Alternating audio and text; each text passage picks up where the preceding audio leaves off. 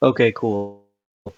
Hey, what's up, Heisters? We have not had a community call in a while, and that's probably because markets they're kind of boring. We're in this like 6% range ever since the whole Luna debacle for about 13 days now. Um, I will say, I've tried to get long in the form of calls, in the form of spot on various coins, which I'll say in a second, for 2 weeks going on three now. This is the third week. Mainly trying to play for a squeeze to the upside. So I don't think it's going to be a squeeze anymore because most of the shorts have technically closed. I will post some charts of like ETH shorts closing, and actually I'm going to do that now in the live stream chat. So this is ETH shorts. I just posted in live stream chats. It's if you're on mobile, you have to like go to the left hand side and go to that or click that chat, and then if you're on a computer, you can just see your on the left hand sidebar. You can see live stream chat. The first one is ETH shorts, and this one is BTC. I don't know why I included RSI in there. I think it was just by default.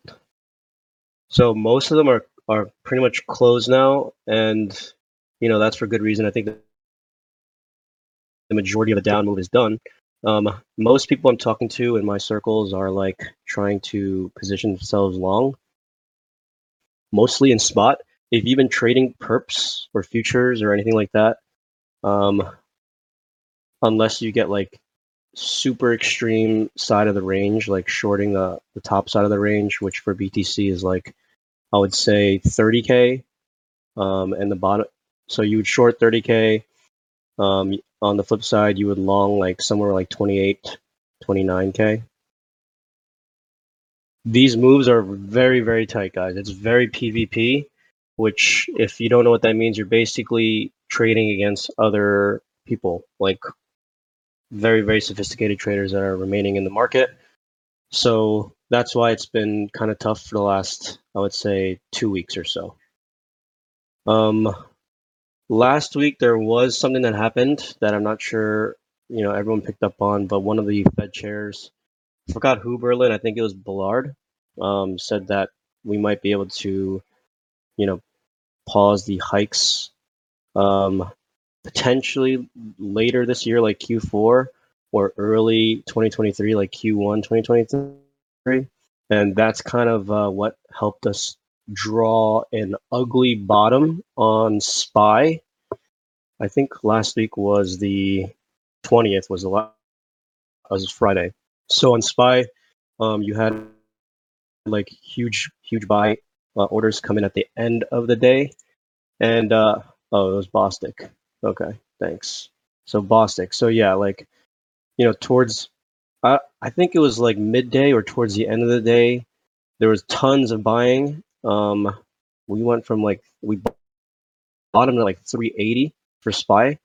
That was kind of a good place to get long on calls, in my opinion, for SPY. And the reason why I bring up SPY, even though we're mainly crypto traders, is because these days I feel like SPY and BTC are being traded by the same people, even though there's a lot of people saying that there's going to be like this decoupling.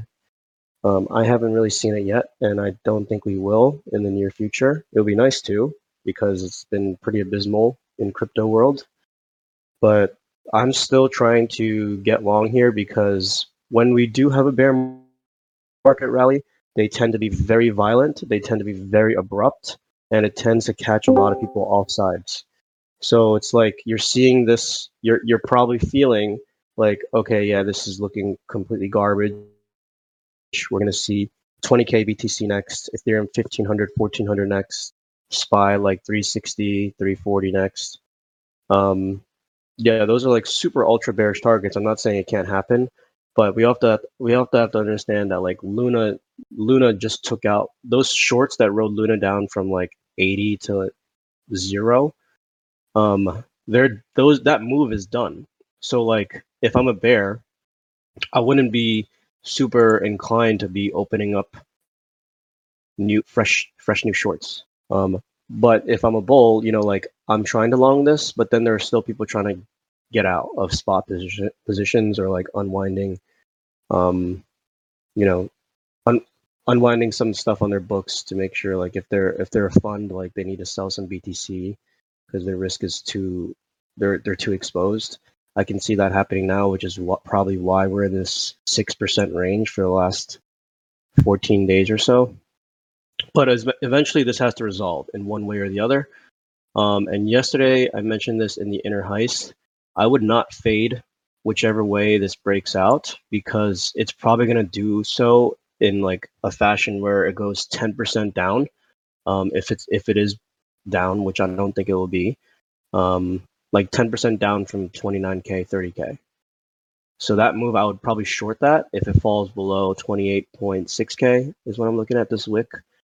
If it breaks out of like 30.3K, I'd probably be interested in following that trend upwards. Target would be 32.7K to the top side, and then to the bottom, to the downside, maybe like 26.5K. I think that wick that was printed on May 12th went as low as 25.4K. I don't think we'll get that low if we do break to the downside. At least for the immediate next move, mainly because people probably have stink bids there and they're trying to front run that wick. The wick already showed us like where the demand was, and now it's definitely at 25K. We didn't actually go to 25K. It actually stopped at like 25,461 on Bitstamp. Might be slightly different if you're looking at Binance or KuCoin or OKX. That is my opinion. So in short, I am trying to get long still. It's been a really, really boring 14 days. If you're in futures, probably, unless you're like trading on 5-minute time frames, you're getting chopped up. But if you're trading spot, I mean, you haven't really moved like 6%. A 6% position is like not that much volatility, given I think IVs are now trending at like 80s or 90s. Let me see. 93 for Ethereum, 82 for BTC for the DVOL index. So, that's pretty low. Like the realized volatility, I would say, is pretty low. And that shows in price action as well. The time to short vol was like May 12th when this whole like Luna debacle happened. And I think I posted that on Twitter. Equity so Berlin, you want to jump in, talk about equities? Twitter, Tesla, cost fat red candles. Bouncing back. You're talking intraday stuff. Yeah, it was just on the minute candles. No, not much to add. I still think the big headline is liquidity, and we're like everything is at the whim of the liquidity cycle. So I'm curious. I'd be more interested in seeing where. So retail is definitely washed like year to date, right? They're just destroyed. Institution, the hedge funds destroyed, especially the ones who were chasing P&Ls post 2021, right? They got, if they were net short, like the Melvin Capitals of 21, right? They're destroyed, which is the worst timing possible, because if they could have made their way over to like last until January 22, they would be like their traditional long short books would be really well balanced for a market that occurred between, let's call it January and now, right? That would have been their bread and butter. But from what I'm hearing in my circles is there's going to be a lot more pretty much insolvent hedge funds that you're going to see coming out of the woodworks in the next couple of weeks. Or actually, let's call it 6 weeks, because they probably want to go into Q2 for redemptions.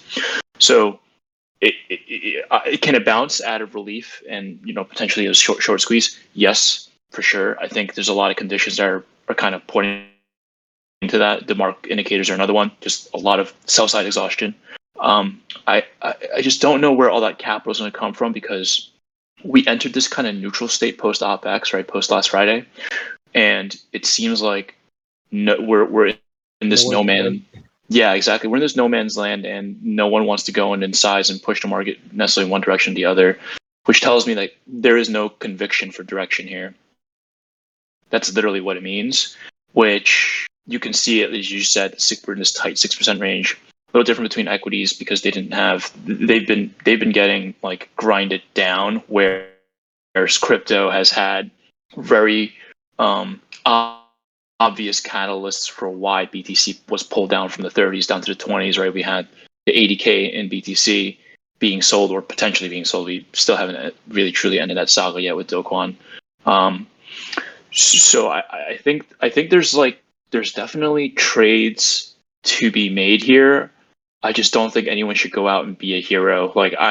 Just for example, thanks to Seven and Shaggy, and there's a lot of good eyeballs. I'm sizing these down to like maybe 5% of my entire liquidity on the exchanges. That's how small it is, because it could easily blow up the other way. I'm talking both short and long, right? So I've been stretching my DCAs out from in a normal market, I probably DCA like 3 to 5 times. I have my DCA ladders up to 10 times now. So if I have one position, my open order book looks like there's 12 other orders on the pipeline. But that's because of how quickly this low liquidity environment is driving price action. Yeah, I would say we might be primed for a short risk, like a short-term risk on until next FOMC, which I believe is like June 20th-ish. June 13th or something like that. And then June 15th, one of those, yeah. But I have it up, yeah. June 15th, yep, you got it. Yeah. So OPEX was last week. For those who don't know, if you were in any derivatives positions, options or futures, especially at the end of the months, there's usually a lot of collateral that's unleashed or unlocked, and then it can be redeployed in any other way. Basically, what Berlin just said was that after the OPEX last week, there's not really been any action at all this week. But I do want to point out they might wait until the first of the month, right? Because that's usually when those algos trigger. So Wednesday of the 1st is June 1st is next Wednesday. Can't speak. So maybe we see some action there. I'm glad you brought up. Sorry, go ahead. Yeah. I was going to say, that's not to say that it's going to be, they're making decisions now whether or not to deploy, or don't forget, quarter end is coming up, and that's the bigger one. Quarter end is end of we June. got 6 more weeks. Yeah. I want to quickly add, I'm glad you mentioned June 1st. It's either June 1st or June 3rd. That's when taper begins on that date. Junio in Spanish, because I'm trying to learn Spanish. Junio. Okay, Junio uno is, or Junio, how do you say 3? Tres? Yeah, or Junio, I'm going back to English. June 1st, because no one else is speaking Spanish. It's just you. Is it mandatory for all heisters? No. They all know that I'm trying to learn Spanish. So I'm glad you brought that date up, because we haven't had a taper ever. We're talking about QT, right? We haven't had one start in earnest, and that the balance sheet actually go backwards. The times that we did was 2018, and we all know how that one ended. So June 1st is going to be interesting. There's going to definitely be some fireworks. We don't know how the liquidity factor gets changed there, or directionally we know. We just don't know. I forgot who made this analogy. Powell is essentially, right now, he's kind of a doctor. He's poking you and saying, "Hey, does this hurt?" And he's pulling strings. Hey, does that hurt? Touching, slapping you on the face. Does that hurt? That's what's happening here. We're removing accommodations one by one, piece by piece, and he's essentially testing the market for pain points. June 1st is going to be one of those, and it's a new one that we haven't experienced in many quarters. 4 years to be exact. Well, not exact, but 4 years is when the last time we made an attempt at doing this.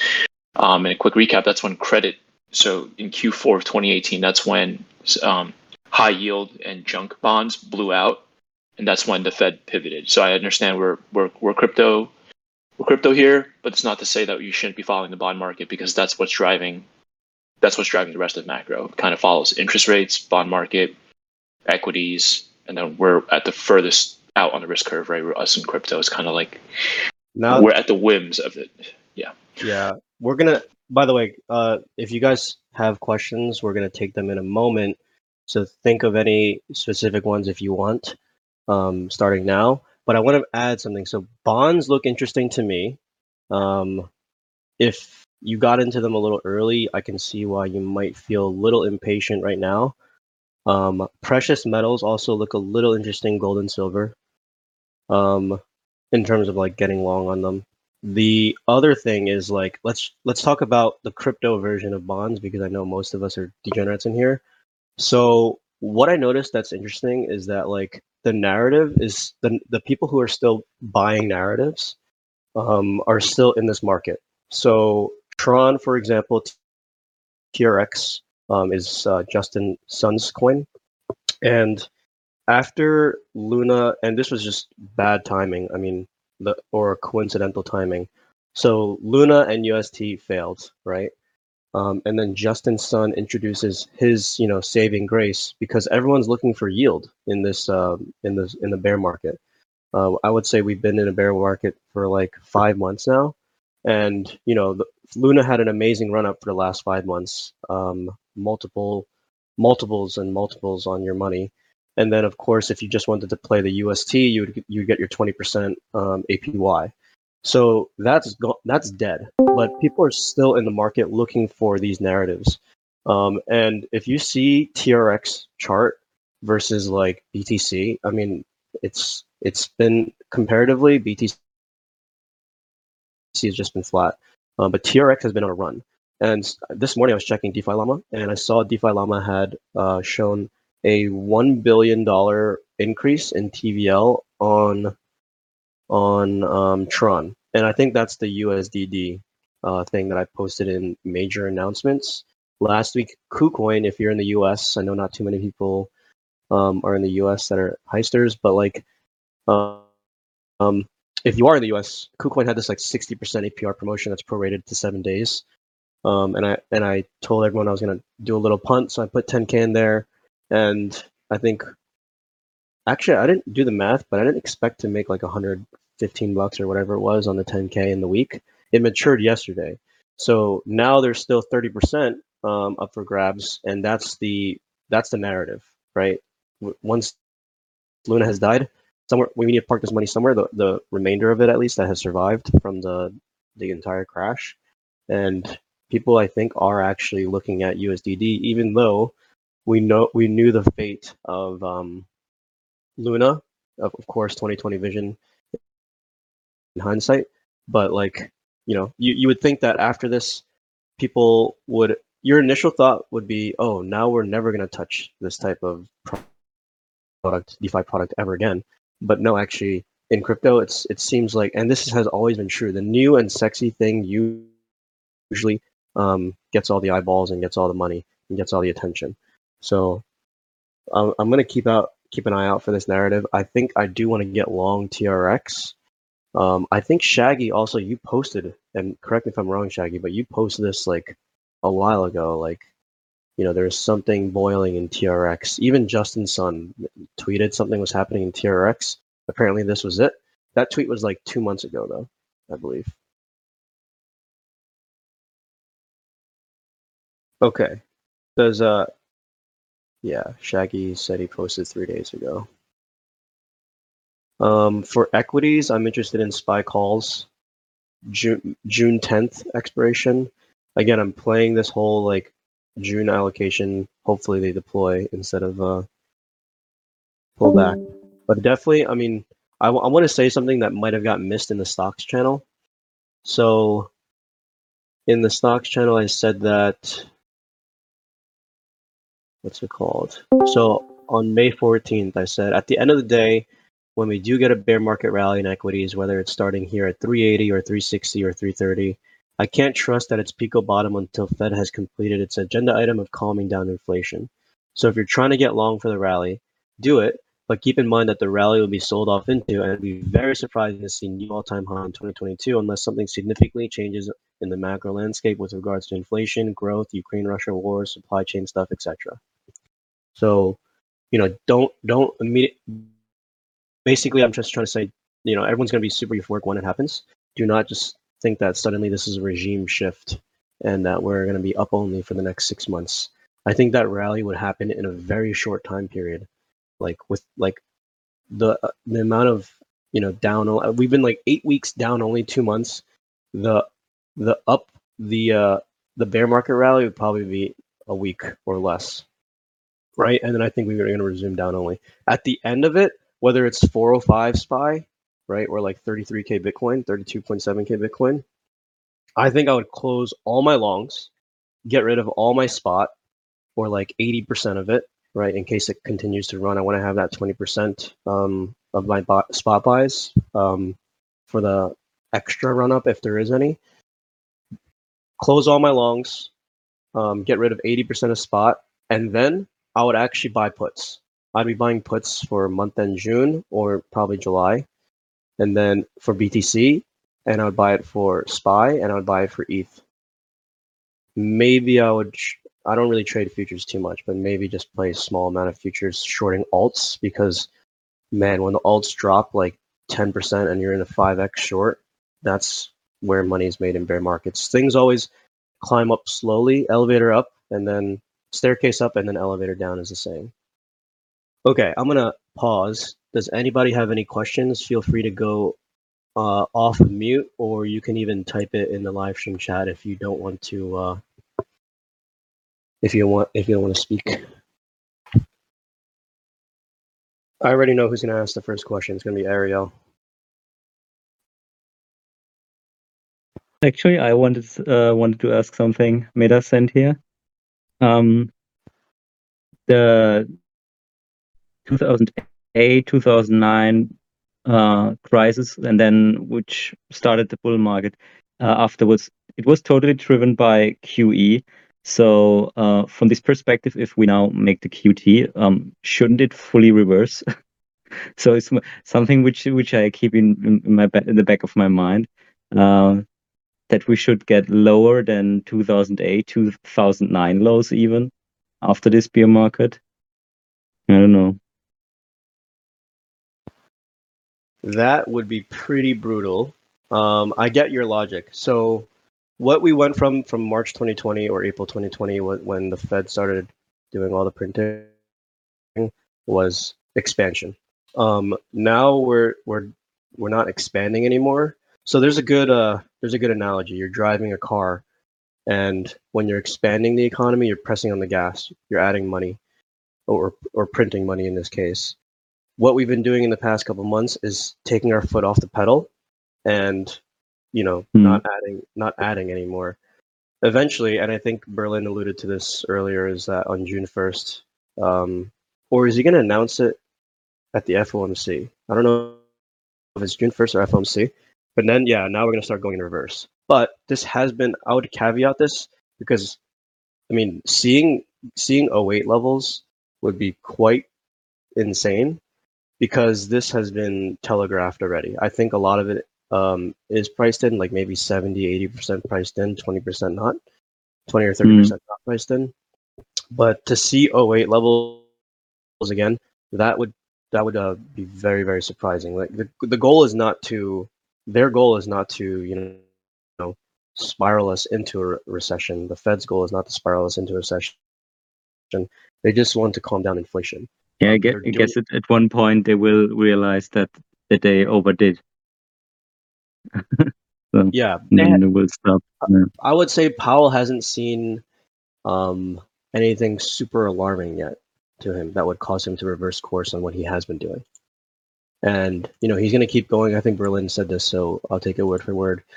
Like he hasn't seen anything really break yet, and until he does, then he's not going to really step in.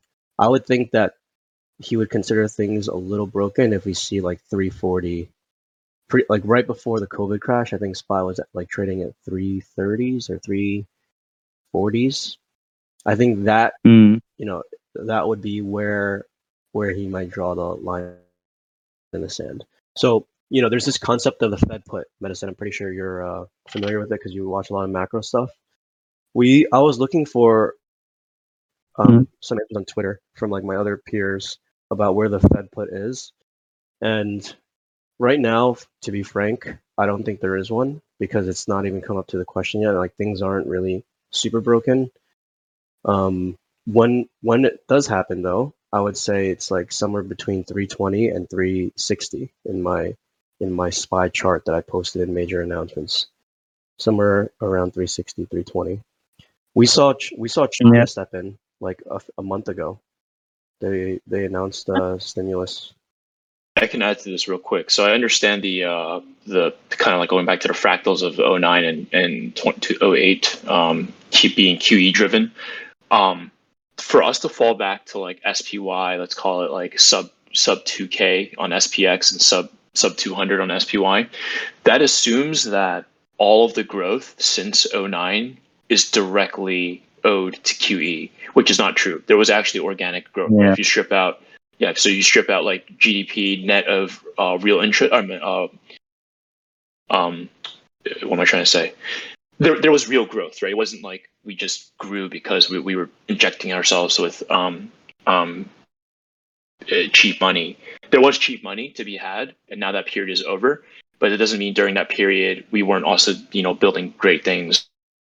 Pretty much all of AWS came post 2010, right? So Amazon Web Services and like that build out for Web 2.0. We haven't even seen, I don't want to sound like Kathy Wood, but we haven't seen a lot of those fruits come yet. Like if you go back even shorter, let's talk about Uber, right? Like maybe not 7, maybe like 6 years ago. Actually, it doesn't matter. But when we truly misunderstood what Uber was trying to do. It was like a taxi company, blah, blah.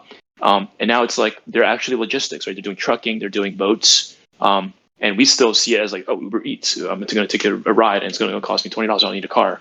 All that stuff came by the way of, not necessarily 100% attributed to cheap money, but a lot of those technologies that we're seeing now or seeing that were in early days, let's call it 5-6 years ago, they're not zeros necessarily. You know what I mean? Like it doesn't mean just like we saw Snapchat get destroyed. Does that mean Snapchat's a zero? It's possible, but is it probable? I don't think so. I still know a lot of like millennials who use Snapchat, right? It's like a form of communication for them. The same way we're on Discord. Maybe Discord overtakes Snapchat, but does our communication go away? Does like our connectivity go away? We're on the chat right now with what do we have, like 20 people? We don't even know each other's faces, but we're all talking here, right? That's 100% attributed to technology. So I don't necessarily think it goes away. Maybe it takes a different shape, takes a different form, and maybe a lot of PEs and get cut. Pay attention to price to cash. It's my favorite multiple because cash is true, right? Unless they're lying and then some Enron shit, then different story altogether. Coin for me was an automatic long when their price to cash hit 1.8. That was when they dropped down to $42 or $48 intraday. I was like, this makes zero sense. Is Coinbase going to be? It assumes that Coinbase will have run out of all cash and be non-operational within 1.8 years. That's what you convert it to. I don't think Coinbase is gone in under 2 years. Do you? Right? Like it's just kind of like, oh, what the heck? That does make no sense.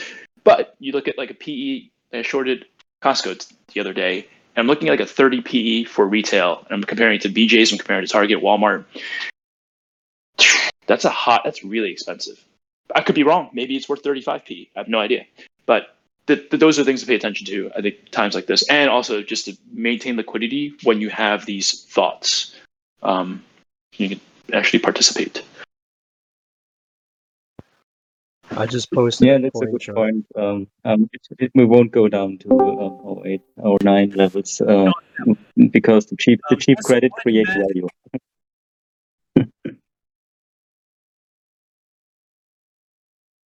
Sorry, was there someone else trying to say something else? I hear myself. Said 7. Your mic is repeating. Yeah, my bad. 1 sec.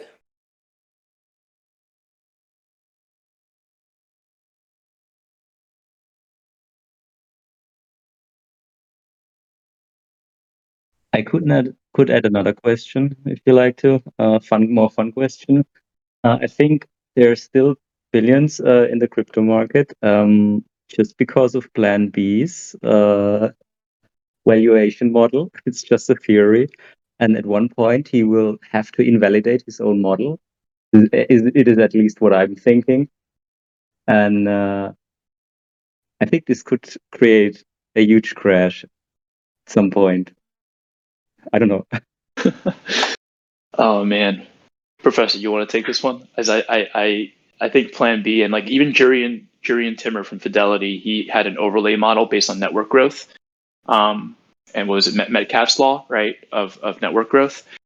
I think what they're forgetting to add to layer on is truly liquidity, right? It's network growth is true if it's in its own, call it vacuum, right? Like untethered growth, which maybe that happens when we get into space, but like as of right now, gravity is based on M1 and M2.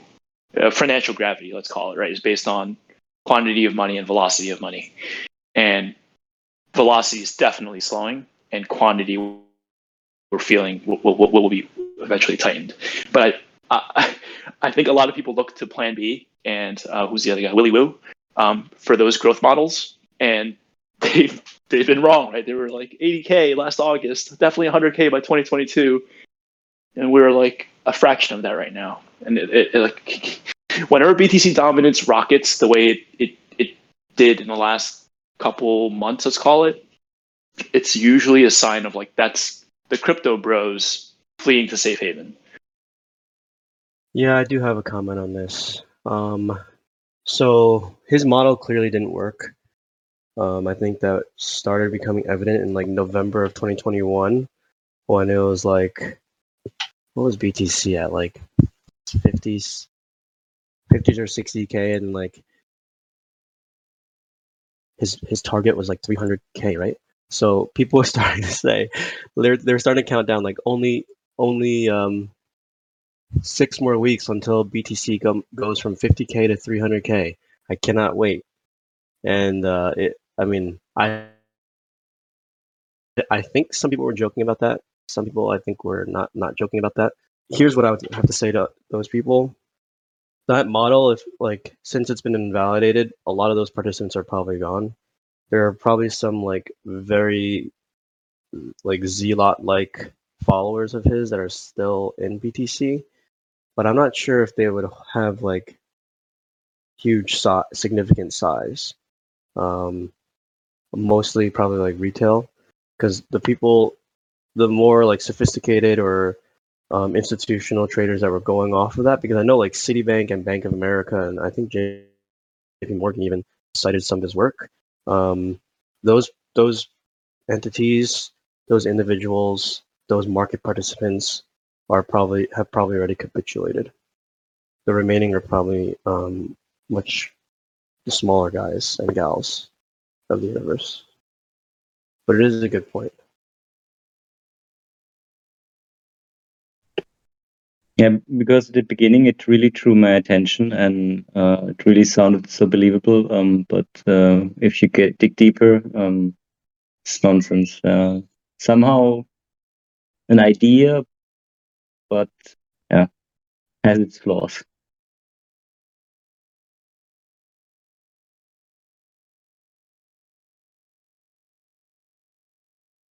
No, yeah, it's a good question. Anybody else?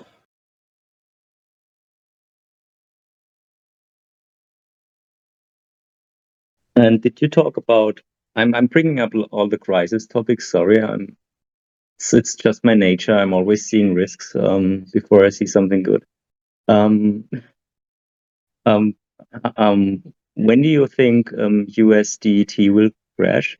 Actually, go to zero, because what they have in their books is like they even have low level audited papers to show that they have stored value. But if you ask me, I've worked for audit firms. It does me nothing. So at the end, We sadly do not have, so USDT.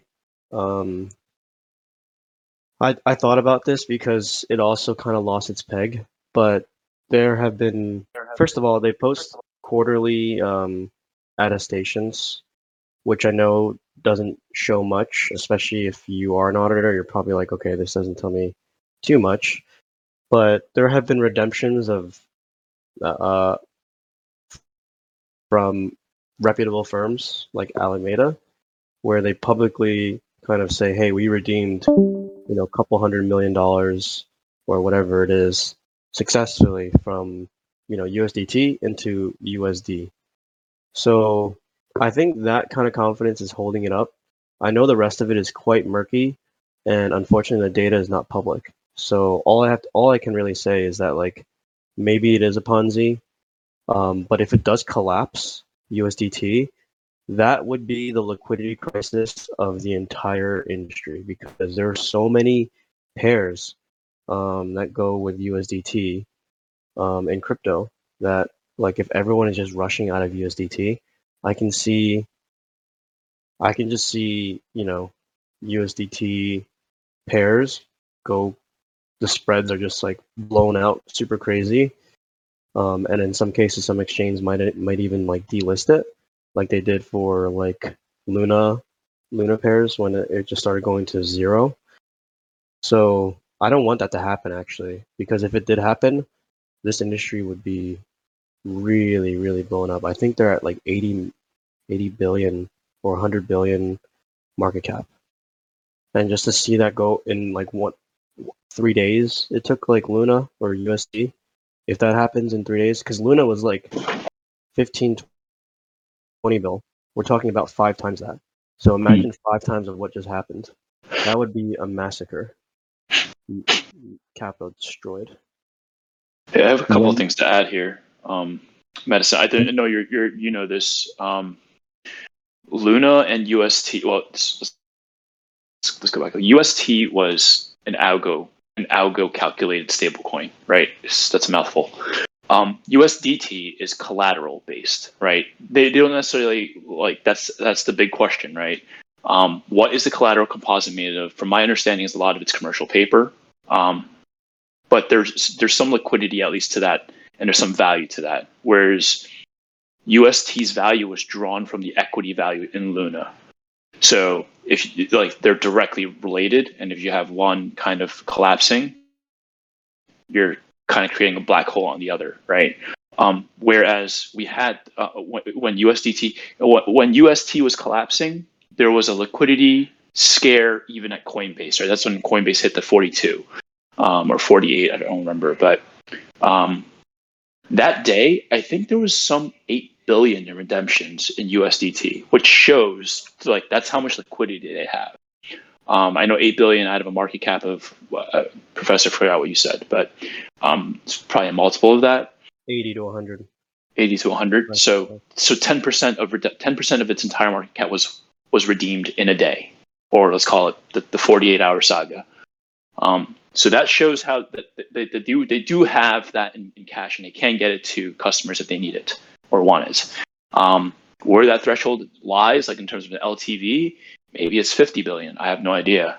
But I'm glad you brought that up, because I do think people with publicly known liquidation levels, I'm thinking about Saylor, they kind of have a target on their back. So if you're making enemies like DK was, and you have a publicly known liquidation level, feels like you're like just walking a very thin line for those folks. And I know we're relatively bullish on, we as in collectively, but Professor and Shaggy pointed this out, on Tron. That definitely has a liquidation level because it's the same structured product. Yeah, and Justin, he has his own enemies. I think last year, this time, the speculation from 4chan was Justin slept with someone's wife, and then they wanted to liquidate him, which was this like his position was on his own exchange, but also on Binance or something like that. So it's just a very, very precarious time right now to be like out there in size. There's a lot of moving parts. Yeah. Can you hear me? And just liquidating USDT would also cause ripple effects in the real market, I would say, because they have then to sell their collateral, and that's quite a lot.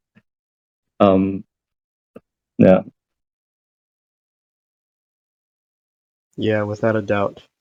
Maddie, you were gonna say something? Yeah, great.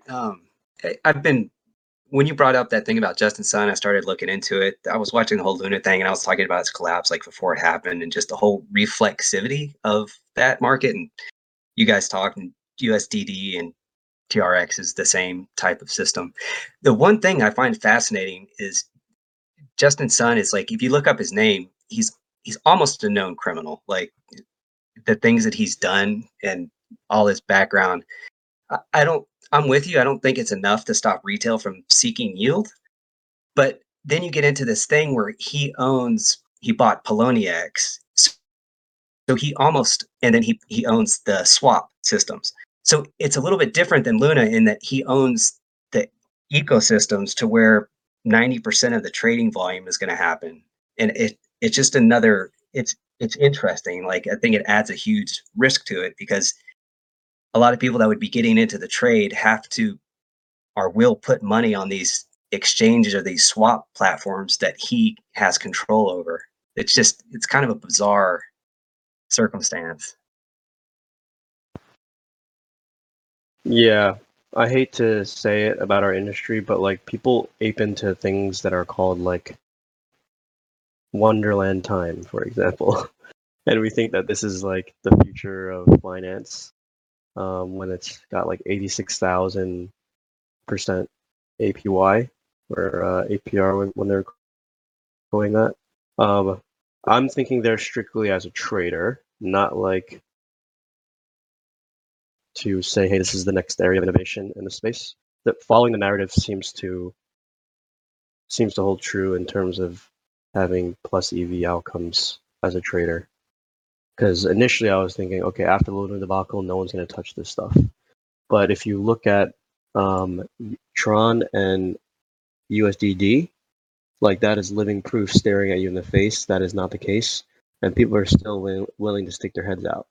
In addition to that, not just Tron, but if you look at, I would say Aave is literally the golden, source of truth in terms of like how we are doing as an industry in terms of the technical stuff. Aave printed a low of 66 on after the whole Luna debacle ended, like the Pico low, and I think it's trading at $100 right now. So we're like 60% off the lows.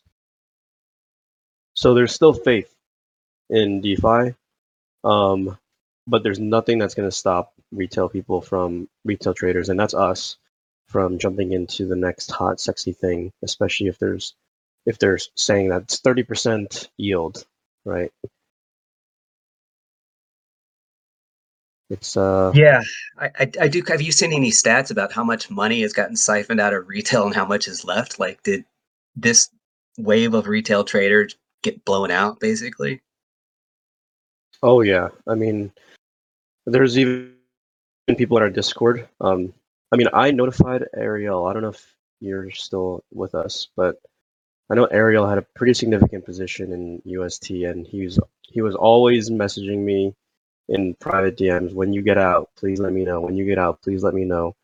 And I don't want to stomp on anyone's like grave or anything, but we got out days before this happened. I'm not just saying this to toot my own horn, but like I noticed like 4% consecutive daily reductions in TVL on Anchor in a row, and I was like, okay, I think this is kind of concerning. There are definitely retail traders that got really, really hurt from this. There's people on Reddit, there's people on Twitter writing like really, really long threads about having their entire life savings. People bought houses, right, in California. I think there was someone on TikTok that bought a house with a regular mortgage, but then they put in like some money that they loaned into Luna because the interest rate, my monthly mortgage is like $7,000, but with the amount of money that I borrowed from the bank and I put it into what's it called? Anchor. Anchor. I'm paying. This is paying for my house. I get a free house. Those people are blown up completely. Yeah, I wonder if you've ever seen any numbers like the total amount of retail capital in the market, and so we know how much just got blown out. So that would be kind of an interesting way to get an idea of how high TRX could go, right? Like if we have half the capital in the market, we probably, I'm thinking at least half of retail traders got wiped out their accounts. So does that limit the upside? And then my other big problem with USDD is like you have to go to shitty exchanges to, I guess you don't have to go to a shitty exchange to get access to Tron. Like, you can get that anywhere, but USDD is just shitty exchanges. Yeah. So for the first part of your question, I would actually you can probably see the amount of withdrawals that happened before May 9th. I think it was the official, or May 12th. So I would see how much UST actually got pulled out, and that is actually the capital that survived. And then after that, you probably have an equation that you can run where it's like, okay, they got out like 70 cents on the dollar. These people got out 60 cents on the dollar. These people got out 20 cents on the dollar. And then right now it's a nothing, I think. And that's the capital that's officially destroyed. But I don't have a breakdown of like if this is owned by retail or if this is owned by institutions. There are sophisticated institutions that got burned by this too. I think Jump Capital was like 115 mil. I know a couple of hedge funds that were in it. I was telling them before it happened, like this is a game of musical chairs, and it's half luck if you just get out in time. Yeah.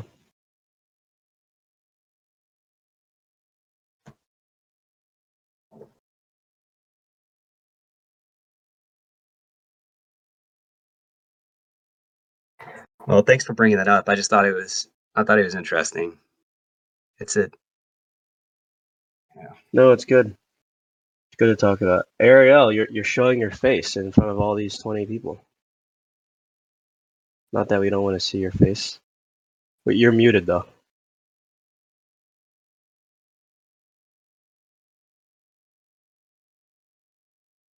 I don't know if you're trying to speak, but we could see you.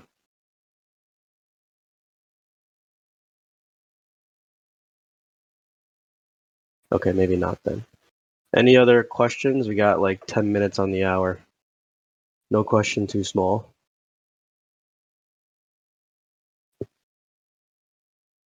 Yeah, I have a question, Professor. I wanted to know what is, given the talk about Terra, and what is your just general outtake on the future of algorithmic stablecoins and any other ones that we should be concerned looking at? So my initial response to that is we are definitely set back in terms of progress. Maybe like 2 to 3 years. That doesn't mean that developers are gonna stop, because you already had people before this Luna debacle developing them. Do I think like we need them in the space? I don't know, and I'm leaning towards no. The main premise of creating an algo stable was because the crypto people, they wanted to, the really diehard crypto folks, they want decentralized money. And what we've built so far is USDC and USDT, which is 1-to-1 with the US dollar. So what good does that make us do if we have a crypto that's pegged to something that's fiat? So that's why there's a lot of research and development going on from all the VC capital and all this human resources, all these developers that are focused on building an algo stablecoin, because we want to shift from something to something better. Do I think it's a waste of resources? I don't think you're going to stop those people from trying. So you're going to get another version of USDD. You're going to get another version of DAI. MIM was one. And, I think that experimentation is going to be ongoing still for the next decade until like 2030. I have no doubt that it will keep going just because the money is already there, the resources already deployed.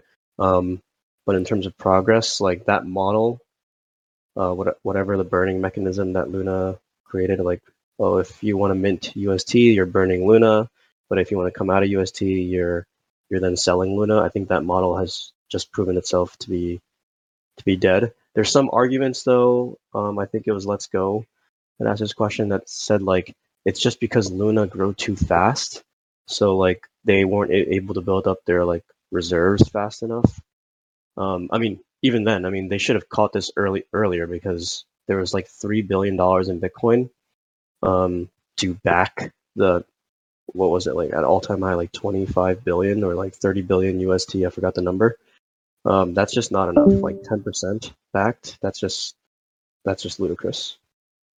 But yeah, I think I said my piece. I think they're going to still continue developing.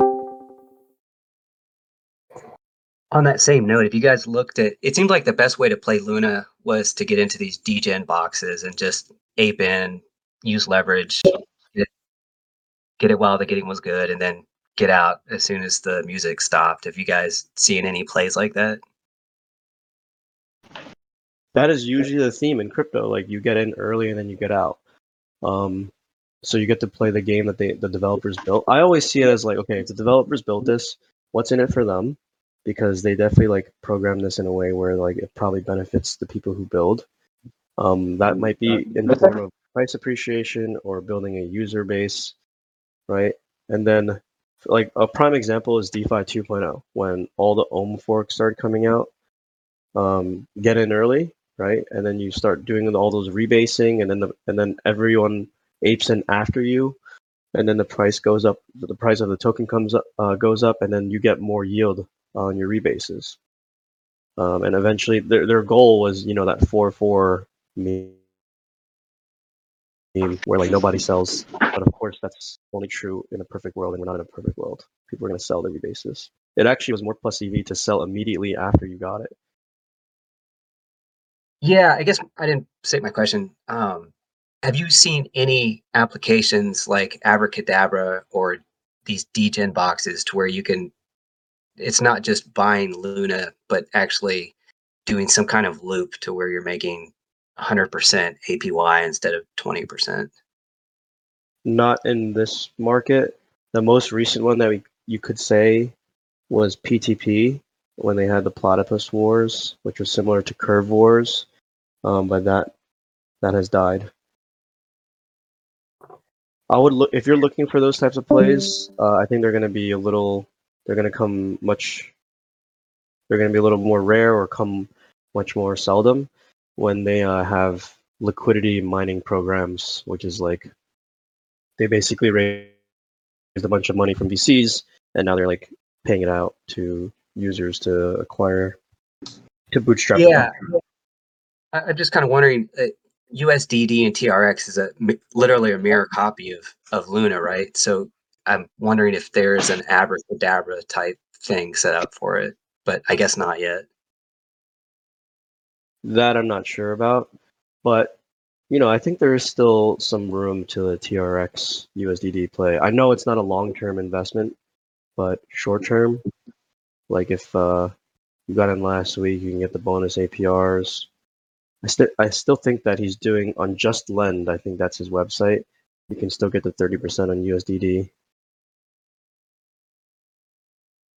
Yeah, that's what I've seen too. It seems like it's such a bad idea to stick a lot of capital on a Justin Sun controlled exchange. Yeah, I would not go. I would not put the. I would not bet the farm on this one. Yeah, that was it. All right, thanks, Maddie. Ariel, you trying to say something? Well, I want to add one thing. If someone is looking for a safer bet on stablecoins, he must look for the Bitfinex 25% APR, and it's the legitimate exchange on crypto that we have. Oh yeah.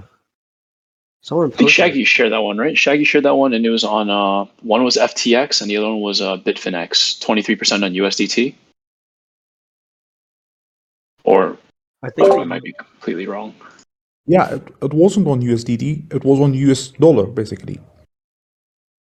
on US dollars. Wow. Yeah. I think it's Hold on. because of the traders, right? The yield is coming from traders. Yeah, they are borrowing Tether or US dollar to short Bitcoin or short whatever they want. But is funding that high though to pay out 25%? Like in a bull market, I could see that happening because everyone's just longing their longs and longing resistance into all-time highs. But what's the funding like? Pretty reasonable, no?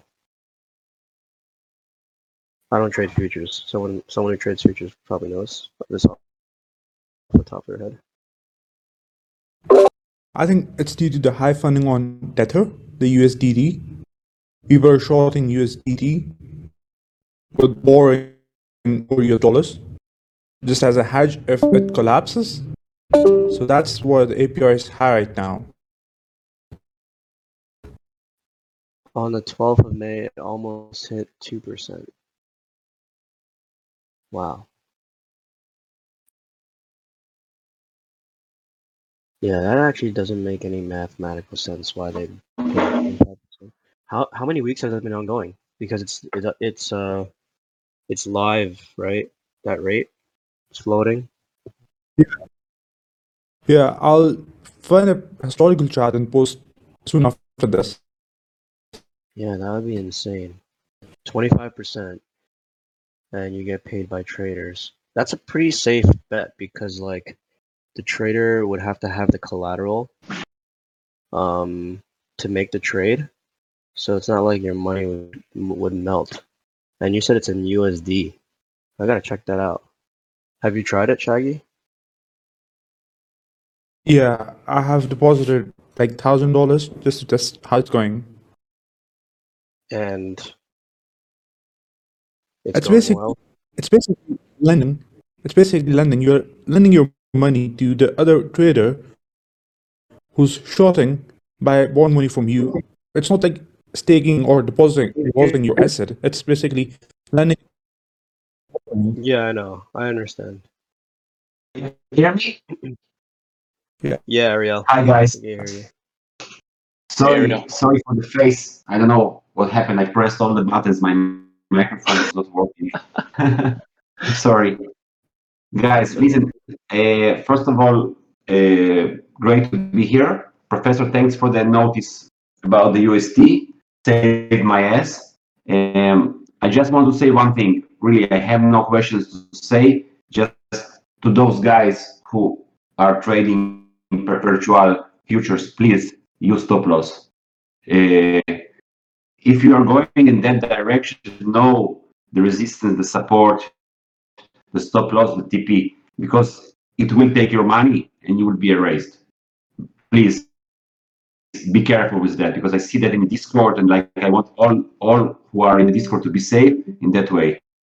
Nothing more to say, guys. Yeah, that's a really good PSA. Especially, I don't know if Said7 is on here or Moscow. I know they had a couple bad runs recently. I was speaking to Quantum Dude. I told them, I tried really like to explain to all, you cannot trade perpetual with 20x and not use stop loss. 100% you will get it. Not today, tomorrow. Just so, guys, please, you want to go in that way, please be careful. I don't want like nobody to get hurt. That's all I want to say, guys. Yeah, good PSA. I mean, trading this chop is very, very challenging. Even Especially, on like yes, sir. Yes, Professor. Yeah, exactly, sir. Especially in this job, in that channel we are in, like for trade perpetual, you need to know like what you are doing, because it will chop you in 10 minutes. Like just what my 5 cents to add here, and be careful to put money in USDD, because if not the professor, and I was sleeping at night and no DM from the professor, I would have been like erased. Like not erased, but to lose like 5 figures is not fun, guys. So Yeah, good PSA, Ariel. thank you, sir. Yeah, we are just at the top of the hour. Maybe we can squeeze in one last one if anybody has anything else. But if not, we can watch this market close last hour.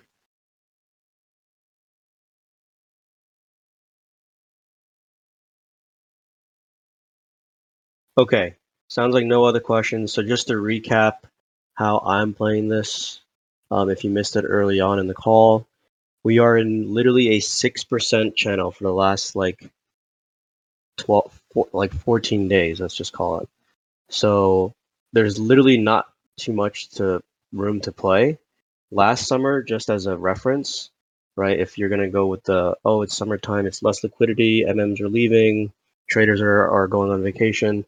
We still had a 27% range to play in, which is much easier to trade the ups and downs. So what I'm gonna say is like I'm longing a breakout above like 30. I would say 30.5K is when I'm going to start to get long. If I don't see like an immediate within a 1 or 2 day follow through of the breakout, um, I'm probably going to lose conviction, close along, and flip back short into mid range, which seems to be around like 29.5K. But if it does break out and there's continuation the next day, I'm going to give it 2 days because usually like these types of bear market rallies are quite fast. 2 days. I would take it to as high as like 32.7K is where I'd start to scale out of longs. If I'm in options positions or perps, I'll speak mainly to options traders. Like I'll be closing like a majority of my calls, if not all, by like 32.7K. Spot positions, I'd probably close 80%, 32.7K until like maybe I don't want to say 35K because everything is just being sold so hard. I'd rather TP early, but I would keep 20% of spot positions. That's across BTC, ETH, probably a little bit of Solana. I like TRX still. Near maybe, it's quite weak. Near, and then now for the downside, I would not fade the breakdown either. So like the breakdown would be. I think I shared this chart, but I'm just looking at it on my other screen. Breakdown out of like 28.6K. 28.6K on flat trend. Buy some puts probably for like 20 weeklies. I'm talking about weeklies here because it's probably going to happen fast. Buy some puts like 26K, 25K strike June 10th. Because I expect it to happen. If nothing happens, then there's no action, right? Then you just hold. For equities, I already told you guys I bought some SPY calls. I think for equities, there's a chance from last week to get long, because of Bostic's more dovish tone, being that we can start stopping is no stop hiking rates is what I'm trying to say. And I think that might cause a pump in SPY. I also picked up some TLT calls as well. I think 125 strike, June 10th expiration. For my SPY position, it's 400 strike, June 10th expiration. And then for fun, I long some Snapchat calls. This one is July 1st expiration, 20 strike. That one is very small in size. It's just for fun. I wouldn't go all in snap calls. It's just that it got destroyed, and I think it's not meant to be destroyed that much. Similar thing for coin. I think Berlin already mentioned this. Coin already. I think that move is largely done though, because coin moved up 60% from the lows. Wait, Berlin, do you think there's still more upside to coin or not? I forgot. It really depends on. So I'm expecting another like down in equities. So I'm expecting coin to like be back in the 50s. I actually think it was 50 yesterday. I think I missed my alert. Oh, so we're on opposite sides. You bought puts for SPY? I put on SPY, yeah. I would buy puts at like 405 SPY. I'm gonna close my calls at 405, and then probably wait around to see if I can get long some puts. I'm pretty bearish. So I'm pretty bearish, but very specific. Opposite of you. So except for SPY. So I have puts on Costco and I have puts on Lulu. I think I shared the Lulu play in the chat, or the Costco. I forgot. I think I shared them in the chat. I agree with Lulu, but no one's gonna be buying $150 yoga pants But why Costco? I thought Costco, Target, those like household necessities are pretty good in recession. I'm glad you take a look at Target. I'll put it in the chat. So Costco is probably a little bit more recession proof, but Target, if you want to take a look at this, I just dropped it into our live stream chat. That's what it did last week. Wow, gap down from 210 to 150. Oh, well, that's because of the they raised the price of the hot dog. You can't do that in America. That's Costco. America. Costco's they threatened the CEO, or the president threatened the CEO, and he said I was raise the price of a hot dog from like $1 to like $2. Oh, WMT is World Mobile. Wait, oh my goodness! No. Sorry, ignore that. I was trying to show Target. It also fell off a cliff. So Costco, my thesis isn't as strong because Costco does two things that are different from Target and Walmart. One, it's a subscription model, so it's closer to BJ's, so people are paying to shop there. People who shop Costco are usually just higher income earners, right? So they have more of a buffer. And number two, Costco sells a lot of Costco, excuse me, a lot of Costco sell gas and alcohol, which are Target does not sell alcohol. I think they might sell beer in places, but they don't sell beer. So those are the two things that would keep Costco here. But Costco's PE is like 30, and like if you look at like other PEs, it's trading at nearly like a 10. It's not to say they have a moat for sure. Like, Costco's like the one place people talk about that Amazon could not defeat was Costco. I still believe in that. I shop there myself. I love Costco. I love their free snacks, their samples. But trading at I might be wrong. 35. Their PE is 35 and their 4P is 30. Wait. Got new. Whenever I see equities, especially crypto, this works in crypto too. Whenever I see a gap down like this, I love. You want to go long? You want to go long calls?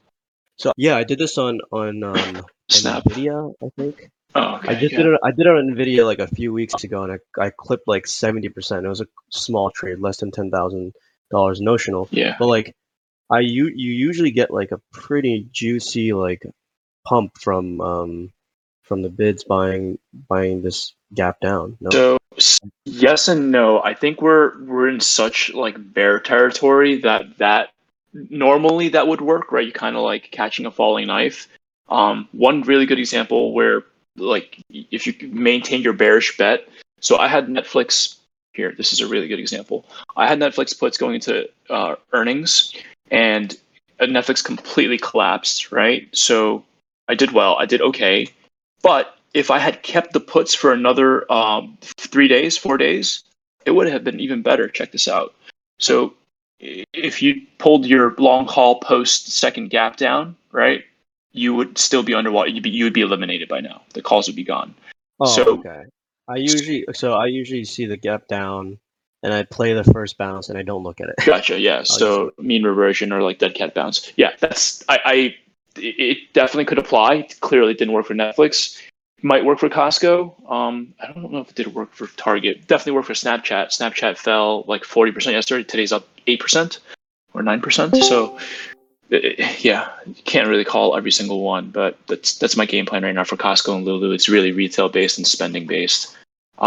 Just a quick like it's kind of my own. It's anecdotal at best, really, but I'm curbing my spending left and right just because I don't like my 401k looks like it's chopped in half. My IRA looks like it's chopped in half. So like maybe I don't go on that extra one vacation to Cancun later in the fall. Maybe I don't fly, with Delta. Maybe I fly with Spirit or something like that. Those are the things I'm thinking about. So like those are very real because I'm like reacting. That's literally what the Fed wants, right? They're like, well, you guys have made so much money over the last 2 years. We have to take some back from you. Then I will act accordingly. I won't shop at Lulu. I won't fly first class. I won't buy a steak every other week or whatever. I'll buy a fucking burger. That's how I'm behaving. So, last comment. I think Dixie looks toppy, which is potential fuel for a BTC run. because we've noticed Dixie have an inverse relationship with BTC. I don't want to say that because still dollars looks to be really everyone cash is no longer trash. People are trying to get cash, which is why Dixie had this insane run.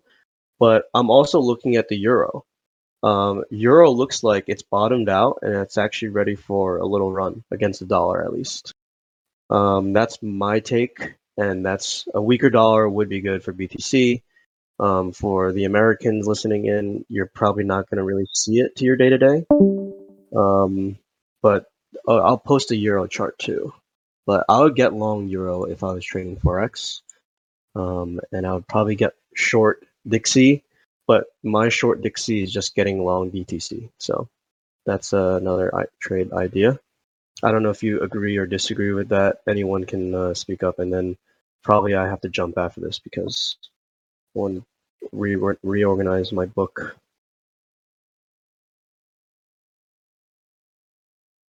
Okay.